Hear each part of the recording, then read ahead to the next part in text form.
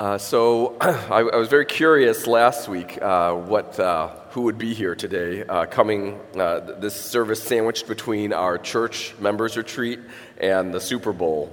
And so congratulations for making the choice to be here. My purpose being up here today is to tell each of you why you made the right choice today. Okay, because I know for those of us who were at the retreat, I know people were up late doing different things. I think Settlers was one of them. I know for others, there's multiple Super Bowl parties going on. It starts at 5:30, by the way, which we will... somehow everything was moving so fast here. We'll probably get done way in advance for you to get to one of those if you want to. But... You're making a choice today to come, and it's interesting that the Lord in His sovereignty allowed this passage to be about why we should not give up meeting together. And I also think it was interesting, on Friday night, the first night of the retreat, our baby had a fever, and so she was up all night. It was mainly Serena that had to nurse her, but none of us really got sleep that night. And as a consequence, I went to bed really early last night to try and recover, to be able to get up here and share with you from God's Word. And there was a part of me that kind of missed out on hanging out. I actually really like Settlers. I really like hanging out with other people from our church, but I missed out on that. And I almost feel like coming here today, at least for me, is like this opportunity to have a second chance at living out today's passage. It's almost why we have a time that seems to work for many of us who come here. I know that many of you who come, you've missed a service in the morning, so we're kind of like your backup, which is cool that you're able to come. But I feel like growing up, I think I kind of dreaded Sunday nights, maybe because I was worried about school or work, but there was something that I learned to relish if there was an opportunity to come together with other people who believed in God and in Jesus, to be able to huddle together one more time before heading off into the weary world that we have to go to on Mondays. And I think this is the opportunity that we have here tonight. This passage that Nicole read is only 2 verses, and I kind of wanted to keep it short, but I think it's important for us to understand the context. So I'm going to back up and read from verse 19 to 23, just those 4 or 5 verses that will help set this up. And they're kind of really dense verses, but I'll break it down as quickly as I can just to give us a context before we jump into these 2 verses. Hebrews chapter 10, verse 19 to 23. 19 starts off saying, "Therefore, brothers, since we have confidence to enter the holy places by the blood of Jesus, by the new and living way that He opened for us through the curtain, that is, through His flesh, and since we have a great priest over the house of God, let us draw near with a true heart in full assurance of faith, with our hearts sprinkled clean from an evil conscience and our bodies washed with pure water. Let us hold fast the confession of our hope without wavering, for He who promised is faithful." So the book of Hebrews, it's a little mysterious in that no one really knows who wrote it, but there is such a clear precedent of Jesus being pointed to as the answer for God's love and mercy to us. These verses are trying to talk about there is this new way, this new covenant through Jesus, that Jesus came once for all to offer Himself as a sacrifice. And this is in contrast to what in the Old Testament they tried to sacrifice bulls and goats to use that blood to make atonement, or to once a year, or have this opportunity to come to the Lord, to have that be something to represent a forgiveness of sin. And yet the book of Hebrews is telling us that blood of bulls and goats, it's impossible for that to take away your sins.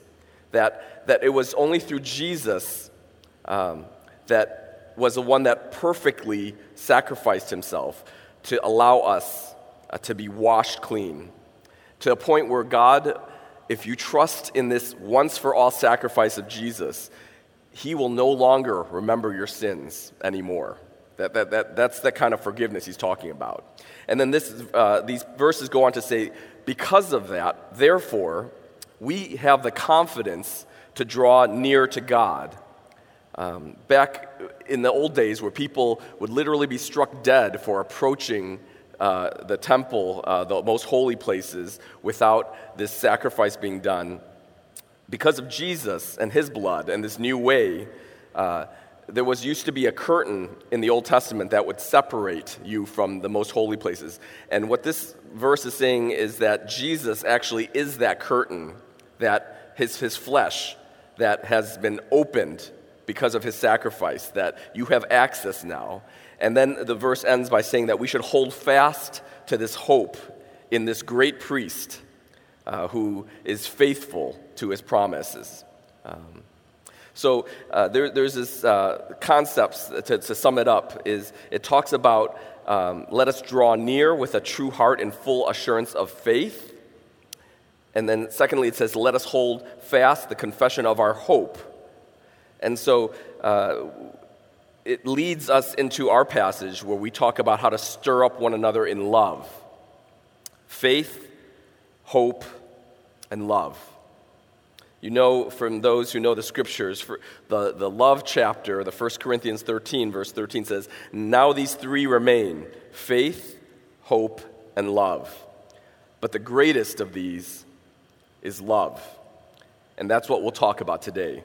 This is the beginning of a call to action that in the book of Hebrews, after 9 chapters of theology, this section here, verse 24 of chapter 10, begins the application part of the rest of Hebrews.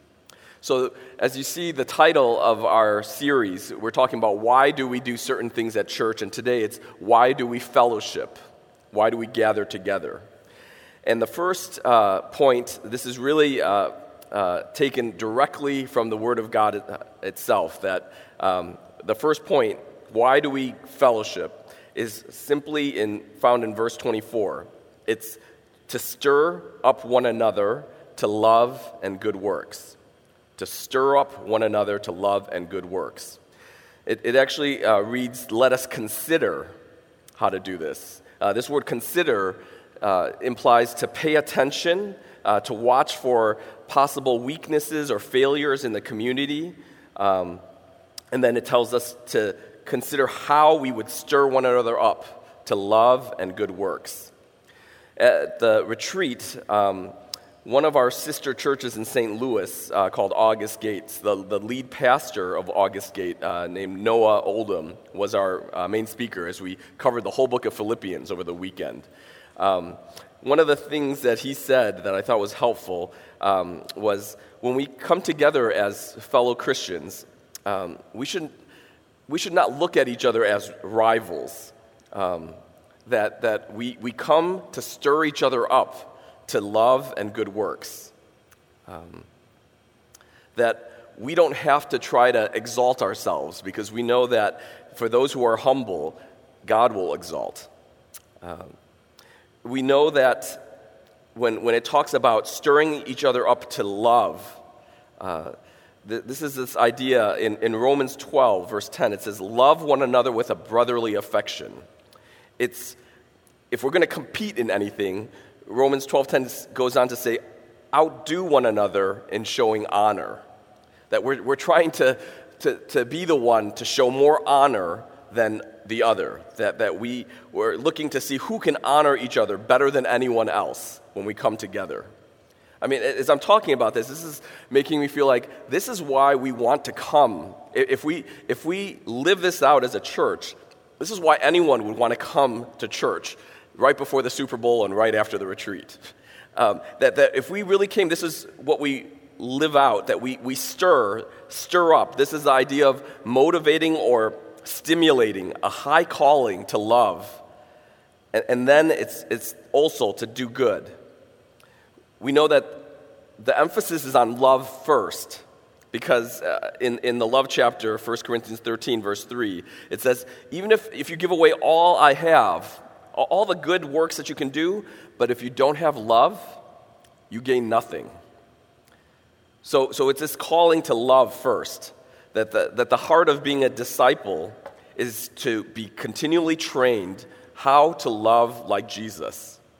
John 13:34, Jesus says, a new command I give you, love one another. As I have loved you, so you must love one another. This idea of one another, it's this responsibility of Christians to each other, to be in each other's lives. I think of the many ways we see that here in our church.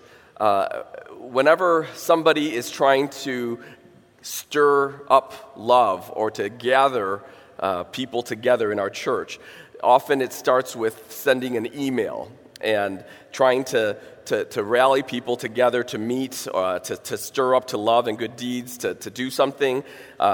It also looks like when we lead a discussion, somebody has to facilitate that, to ask questions. This is all part of what it means to have this goal to stir up and to not give up, even if it's tiring to keep doing that. When there's no response, or when people reject that or ignore or don't respond in a long time, this is what the verse is telling us, to consider how we can keep stirring one another up to love and good deeds.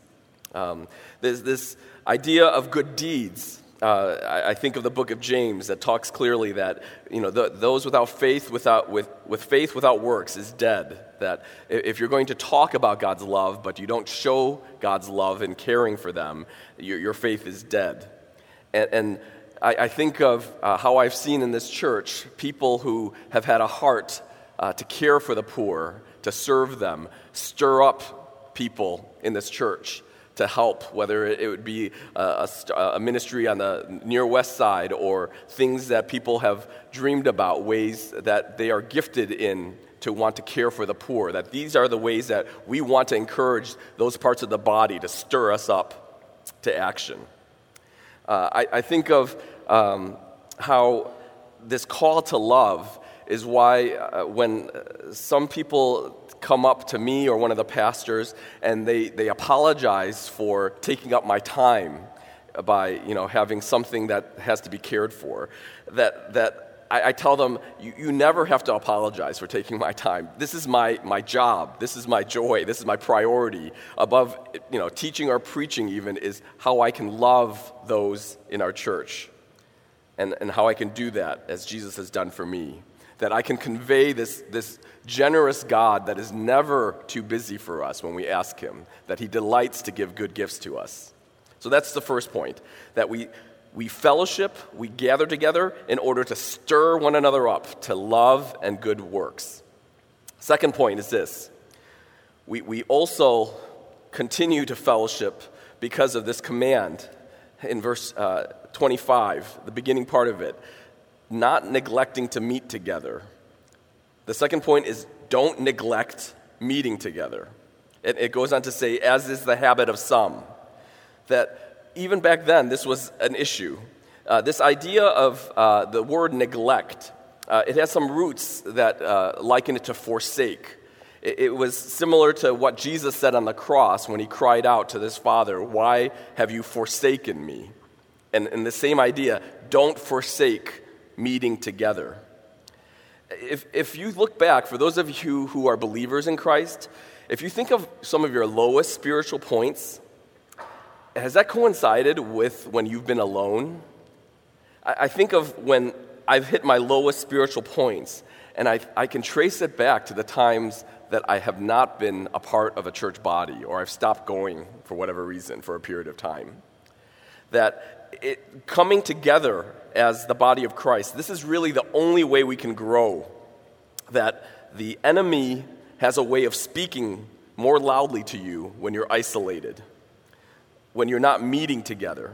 I even think for those of us in ministry, when I was involved with a campus ministry when I was in school, I remember that the times that I was not meeting regularly with my leaders was the time that it almost seemed like I had the most questions or distrust of my leaders, or just thoughts of divisiveness, that the enemy has a way of getting us when we're not meeting together to create disunity among us. It's like the loneliness that new parents feel when they have their new baby, that oftentimes we want to give them space because we want them to help them transition to this new family. But what we don't often know is that is some of the most spiritually isolating times, when you're missing church, you're alone with this crying baby, and you're tired, and you have no opportunity to be encouraged by the body of Christ.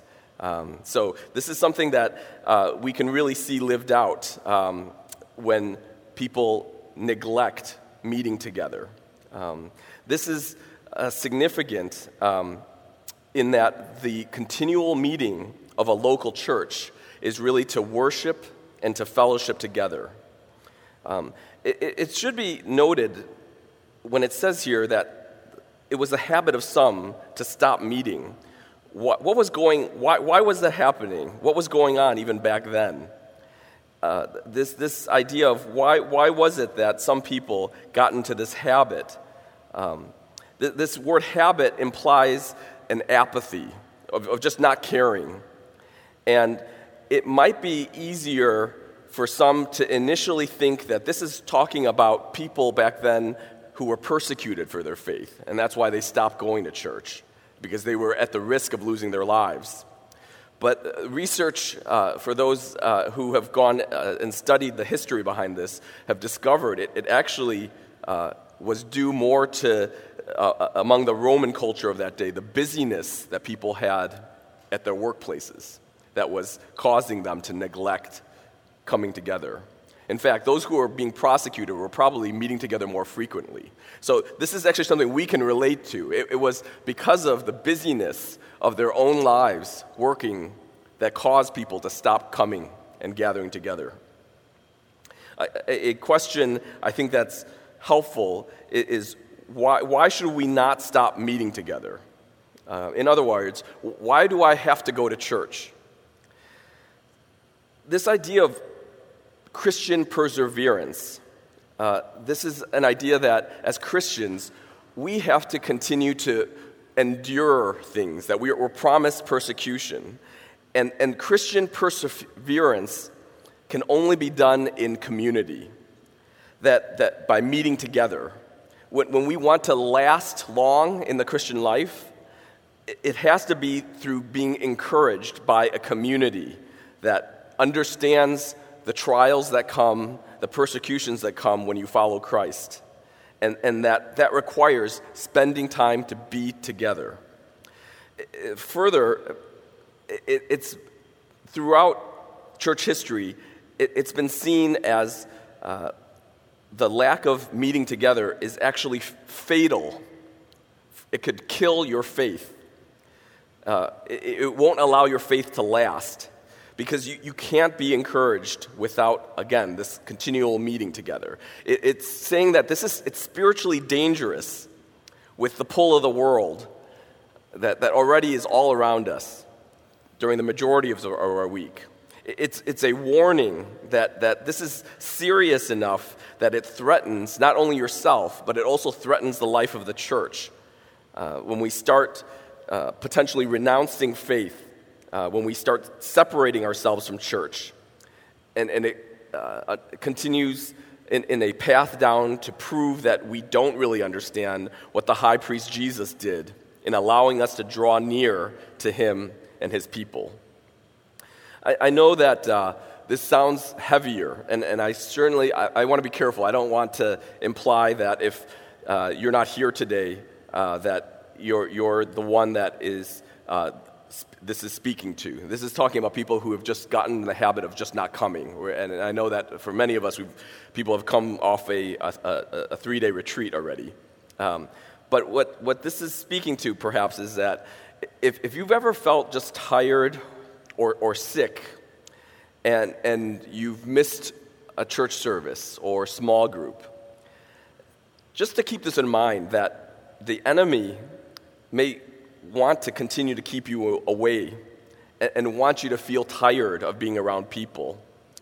That, as we heard a few weeks ago from Pastor Chris when he was preaching on why do we sing, when we come here and you hear singing, when you sing out, it's, yes, to worship God, and it's for yourself to do that, but it's also for others around us that may not have the voice or the strength to be able to sing that day. It's this idea that when we pray out loud, that though Jesus, there's room for telling us to pray in secret, but then there are clearly prayers that are done together in the community. That's really to encourage those who either don't know how to pray or don't have the strength to pray, to be able to hear that, to be encouraged to hear those prayers. When you hear the word preached from here, it's not meant to be a substitute for you being fed on God's word during the week. But it's this way that we all depend on this word together, that we all have heard it together, that will spark the rest of our week together to be able to focus on a common strength and a power that we hear from his word. I know that though there are times when I've felt either too sick or tired to come to church, I've never regretted when I've actually been able to come, that when I've come and been in the fellowship of God's people, I've always been so glad that I actually ended up being here. And I'm sure this is something that many of you have experienced. The caveat to this, and I just want to be careful to clarify, this is not telling you that you should come to attend every single meeting that the church has and to join every single ministry of the church. This is not meant to give you a guilt trip about not doing certain things and having a focus to your life that has an intentionality that doesn't involve everything to do at church. But what this is saying is that having consistent and meaningful attendance at church, where you are intentional about stirring one another up to love and good deeds, that is allowing you also to be built up by his word, being encouraged by the fellowship of the saints, to use your spiritual gift to help build the church up. If the greatest command that Jesus has given us is to love, how else can we do that practically without a spiritual family to practice this kind of love for one another? Pastor Noah at the retreat cited an interesting stat that the average length of time for somebody to stay at church without being plugged into a small group is about 18 months. In contrast, the length of time for somebody to stay at church, if they are plugged into a small group, is about 8 years. If there's accuracy to that, I think there is something that is stirring people within an intentional community, that they have intentional relationships to allow them to be a part of persevering in the Christian faith and persevering even in being a part of this Christian community. The last part of this point about not neglecting the fellowship or gathering together or meeting together is simply don't give up. Don't give up. Like marriage, we heard over the weekend, the joy of the covenant church community is this depth that is developed when we inevitably will sin against each other. We will hurt each other here in church. And yet, you still press into Jesus' love to stick together and learn how to forgive each other instead of just giving up. I think that's what Jesus is just talking about. The world will take notice if you really love like he loves. It's so different than the rest of the world where it would be just so easy just to leave. And until he either returns or until your death, this is what we're called to do. That sometimes we need the help of others to be able to fight for joy, as we heard in our retreat theme, or to be able to help overcome anxiety, that it's through hearing the prayers of others and having people intercede for us that we receive a gift of being able to have the spirit or a strength that we didn't know otherwise was there. That we need others in order to be made more like Jesus. This is often really messy and it's hard, but this is also commanded, and this is what God's design was for us to be his church. I think of some counter arguments that some of you may have heard. Why not just do like a virtual church online, right? I mean, there's plenty of those things on. You can. This is probably the age you can probably hear some of the best sermons than ever before in history at your fingertips. There's a multitude to choose from. Why not just stay home and listen to sermons? And you could probably get much better teaching than you get here.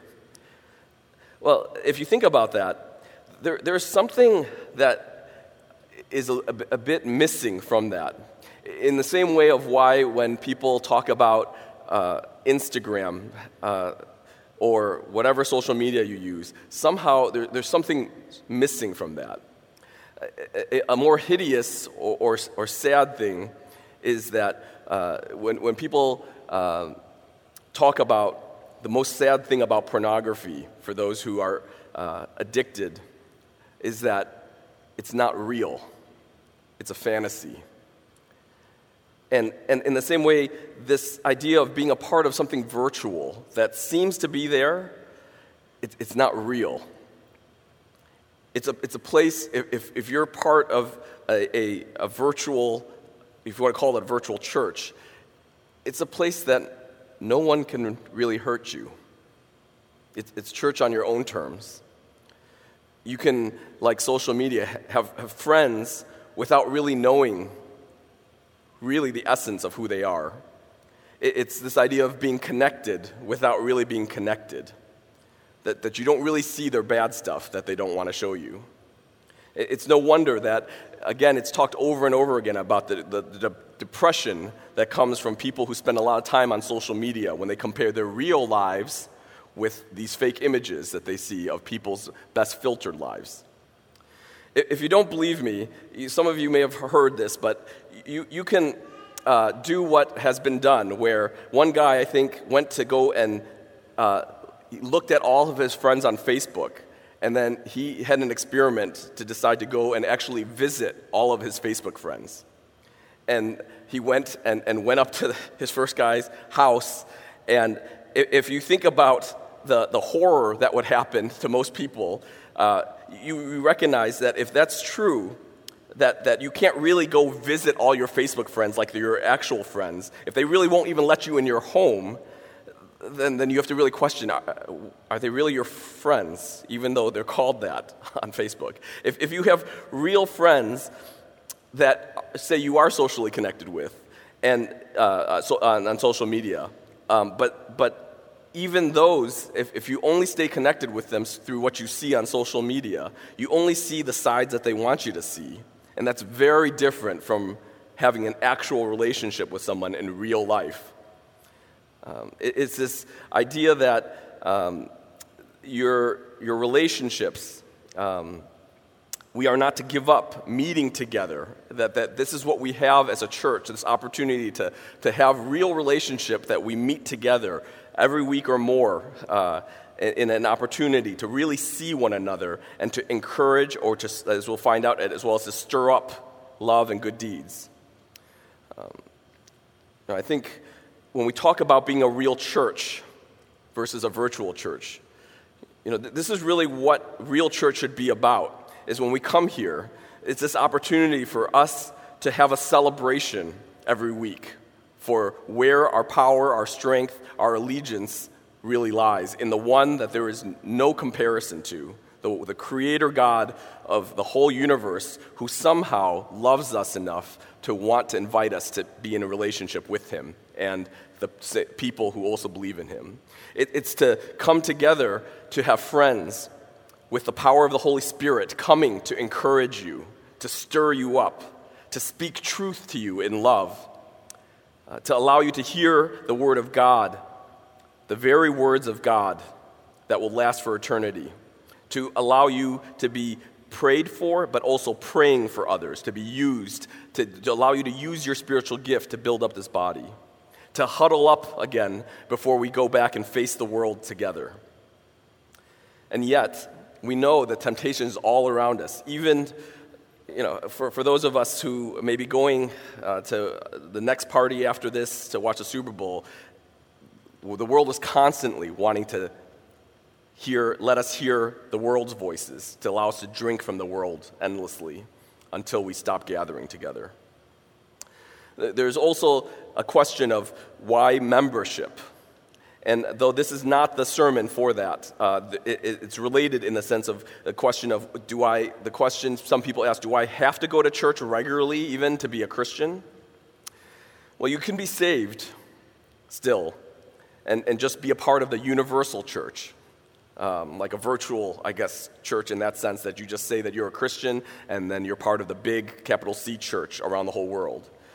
But unless you're actively part of a local church, you really do miss out on God's plan to show Christ to the world through you and in you. That by being part of a church, when you're actively involved, you have the opportunity to grow in your maturity, in your spiritual gifts, to be stirred up in love and good works, to persevere, to follow Christ when you're tempted or discouraged or being tested. And even for pastors, I think there is this value of knowing who our members are, to know who we must shepherd, who we have the responsibility before God to take care of, and even to take the drastic steps if someone is not abiding in Christ and willfully remaining in intentional sin, to even potentially revoke membership if that would help spare them from eternity without Jesus. So the third point, after we have talked about why we fellowship in order to stir one another up to love and good deeds and to don't neglect meeting together. The third reason why fellowship is to encourage one another. Verse 25, the last part of it says, "But encourage one another, and all the more as you see the day drawing near." This is the idea of not just coming to be encouraged, but we are to come here every week with a plan, with an intention to encourage somebody here. That we have learned that it is not enough to just be loved, but that should allow us to love others when we are really loved in a way that only Christ can love us. I learned when I was younger that without necessarily being born with a gift of encouragement, that when I was at church growing up, as often a shy, sometimes apathetic, sometimes critical person, I can remember back to this retreat when I intentionally wanted to say something to help build somebody up. And I saw the effect that had on that person when I could see something that they were doing that God allowed them to do. And I spoke that to want to build and encourage them. And you know what? By saying that and seeing that reaction, that gave me a taste to want to do that again. It was contagious. I wanted to keep doing that. And I think this is really what is meant by encouraging one another, that we meet together to mutually encourage, but it's also to speak truth in love. It's this idea of having this strong encouragement to urge or to exhort people to the truth if they're not living in the truth. You could ask, why should we encourage? Why?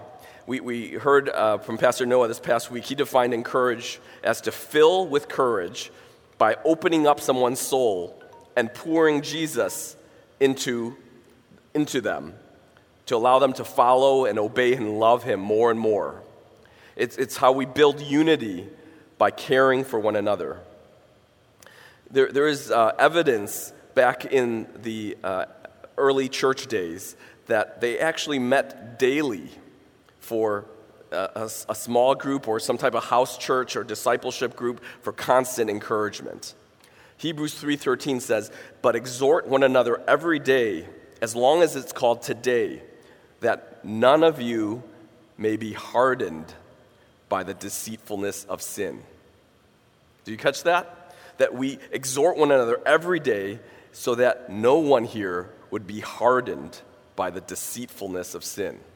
There's something about sin that is so tricky that this is the warning that your heart can be hardened by it unless you are in regular community with people who love and follow God to help encourage you and even to exhort you, meaning that they would be willing to warn you or to correct you as well as to encourage you with love.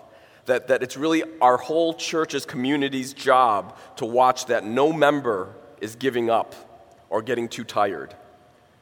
And I've been blessed to see people do that within our very church, that we love one another, and that requires us meeting together.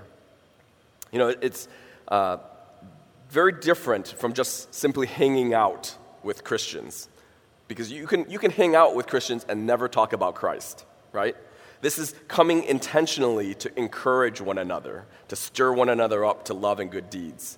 That we are wanting to come here on Sundays or even on your small group days whenever they meet to ask yourselves, who am I seeking to encourage today? With his word, or by praying for them, or by my serving them, or my encouragement to them, or just listening to them? Am I being faithful to gathering with my local church? And it was a great reminder we had yesterday about don't presume that people have heard these encouragements, that we should speak what is unspoken, because quite often people don't hear it enough, don't hear encouragement enough, because they are hearing the voice of the world and the enemy more often than not. So it ends off by saying more and more, this day is approaching. This idea that Judgment Day is coming. Hebrews 9:27-28 says, "And just as it is appointed for man to die once, and after that comes judgment, so Christ, having been offered once to bear the sins of many, will appear a second time, not to deal with sin, but to save those who are eagerly waiting for him." This is an idea that we have this sense of urgency in encouraging each other. That, as we even heard, was it last week when the death of Kobe Bryant, it's shocking to so many of us that life can go just like that. And we don't know when Christ will come back either. And so this is this urgency to continue encouraging each other, to not give up. And we know that even though we can sometimes forsake meeting together, we can forsake Christ's bride when we neglect meeting together. This is the assurance we can take away, is that he will never forsake us. Hebrews 13:5-6, "For he has said, I will never leave you nor forsake you." So we can confidently say, "The Lord is my helper. I will not fear. What can man do to me?" As I finish, some of you who've been to, I think, California have probably driven through giant redwood forests or seen like these sequoia trees. I think I see someone laughing back there, so maybe he's been through Grant. But I think went to one of these sequoia trees where it was large enough that they carved out a tunnel where you could drive your car in the middle of one of these sequoia trees. And these are just the most amazing trees that stand like skyscrapers, that they're so tall. But what's been really fascinating when people have researched or studied up on these trees is that you would expect for trees to be that tall that the roots must go way far deep into the ground. And yet, the roots of these trees are very shallow. And when the strong winds come, they're able to stand because they are intertwined together with all the other trees.